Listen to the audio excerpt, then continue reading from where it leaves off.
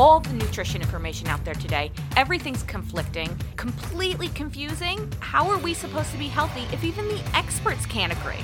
This is Outspoken Nutrition. I'm your host, Laura Timbrook, and we're going to break it all down. You know, this time of year is always kind of amazing for me because we roll from a candy holiday into 2 overeating holidays, followed by a holiday where we are really consuming a lot of drinking, then followed by an entire month of cleansing. So it's kind of, I often called it last year that it's like debauchery and regret, essentially. So we're rolling into that mode of just ultimate debauchery. And we will drink too much, we will eat too much, we will eat too much candy, and then we will feel immensely guilty about it, punish ourselves for 30 days in January. So really, how about we change it up a little bit? I mean, this is the year of 2020. Nothing is going the way it has ever gone. Everything's hitting the fan, so might as well do the same thing with our wellness, right? No, in all seriousness, I think this is a great time for us to really focus a little bit more on how we can do things better. I think that's really kind of the takeaway I'm taking out of 2020 is how can we do things better? How can we be better people? And that's really what I'm looking at with wellness, and was one of the reasons why when I started the Outspoken Nutrition podcast, and you hear me at the end of every episode every week tell you just to eat your effing veggies. Now, yes, of course veggies are important. Of course I love vegetables, and I think they offer so many benefits, and they are so easily and readily available to get. But really what it comes down to is a simple idea that was taught to me in nutrition school, and it was the idea of crowding out. Basically, it was bring in the good foods, and that leaves you less room for the bad stuff. And I really don't like to call it the bad stuff, but the other stuff that you know you shouldn't really be eating. It was that kind of concept that really kind of built the eat your effing veggies. It was just, you know what, if you're going to eat the candy, if you're going to eat the cakes, if you're going to overdo it on holiday foods, fine. But can we just find a moment to eat a vegetable? And I found that when people would incorporate vegetables had this amazing ability to change the mindset. I mean, crazy, guys. Like, I would tell somebody just to eat, perfect example, and I think I've actually used it before. I had somebody come to me. Dinners were rough for them. They got home from work late. They were training. And, you know, dinners a lot of times was a bowl of cereal, or like she said one time, it was a bag of marshmallows. And really what it was is I didn't care what she was eating. All I cared is that there was a veggie put into place.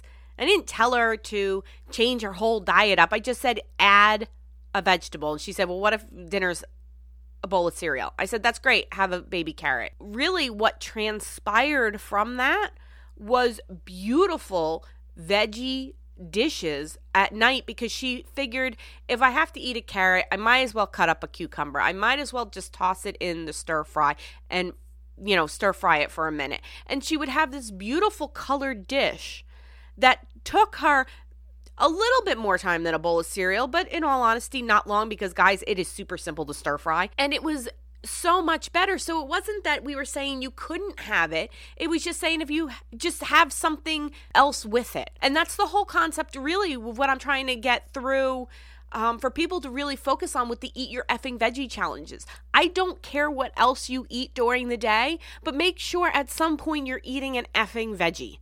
And really, that's how I look at wellness. I don't want people to focus on all the bad and the negative things and what they can't have and all of that, because once we start down that path, we talked about it in a previous episode when we talked about rebel culture. Our bodies naturally want to rebel against that. They want to give us the big F you, and we're going to do what we want when we want to do it. Well, in this situation, we're saying, hey, go ahead, do what you want, do when you want to do it, but just add in this. And it doesn't have to be a lot. It doesn't have to be 4 cups of vegetables or anything big or cumbersome or just where it feels like it takes a lot of prep work. I don't care if you eat 3 baby carrots. 3 baby carrots counts. And it's funny because actually on the Eat Your Effing Veggie challenge group, I had so often people were like, I didn't get to make a veggie with dinner, or I didn't get to go to the grocery store. And they were like, but, tomorrow's another day. And I was like, no, grab a baby carrot, grab a slice of celery, grab something. Don't fail on this. Grab something. And then it ended up coming out that the woman didn't realize she actually had like a serving of kale with her lunch. And she's like, I guess I did do it. Or maybe we realized that we haven't gone shopping in a while, but there's that can of corn in our pantry that we bought in like 2013 and no one has eaten yet. We can utilize that to be our veggie. It doesn't have to be hard. It doesn't have to be difficult. And the most amazing part is when you start these little successes, they roll into big successes. Now you're making those dinner stir fries instead of eating a bowl of cereal. Now you're putting spinach on your Taylor ham, egg, and cheese in the morning. You're making these smaller changes that lead to better changes. Maybe you had your Taylor ham, egg, and cheese with spinach in the morning, and at lunch, after you ate lunch, you decided to go for a 5-minute walk outside. It's those little changes, and that's what we want, because those little changes is going to be what spurs us to make larger changes. And the most amazing thing out of this, these are those changes that are sustainable, and that's what we want. We want changes that we can maintain.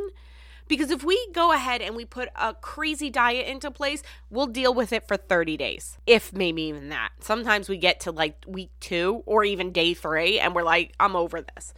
But if we can do something small, and if we could do something small now, January, you're not going to feel that guilt. And if you still want to do your cleanse, because maybe that's just how you start off the new year. A lot of times I find that cleanses for a lot of people is more of a mindset. It's a more of renewing than really punishing themselves. So if you still want to do it, but you're doing it out of something I want to do, not of I have to do because it's just been 2 months of complete debauch. And that's really what we want to look for. And, when we focus on moving forward with our health and wellness in the future and the remainder of the years, this is what we want to look at. We want to look at something that's sustainable, because we know from, research that yo-yo dieting is actually the worst thing we can do. We don't want to be yo-yo dieting. We don't want to be up and down 20, 30 pounds every year. Lose the weight, gain the weight, lose the weight, gain the weight. We don't want that. We want to maintain our health, our vitality. We want to make sure that we are living the best, healthiest life we can.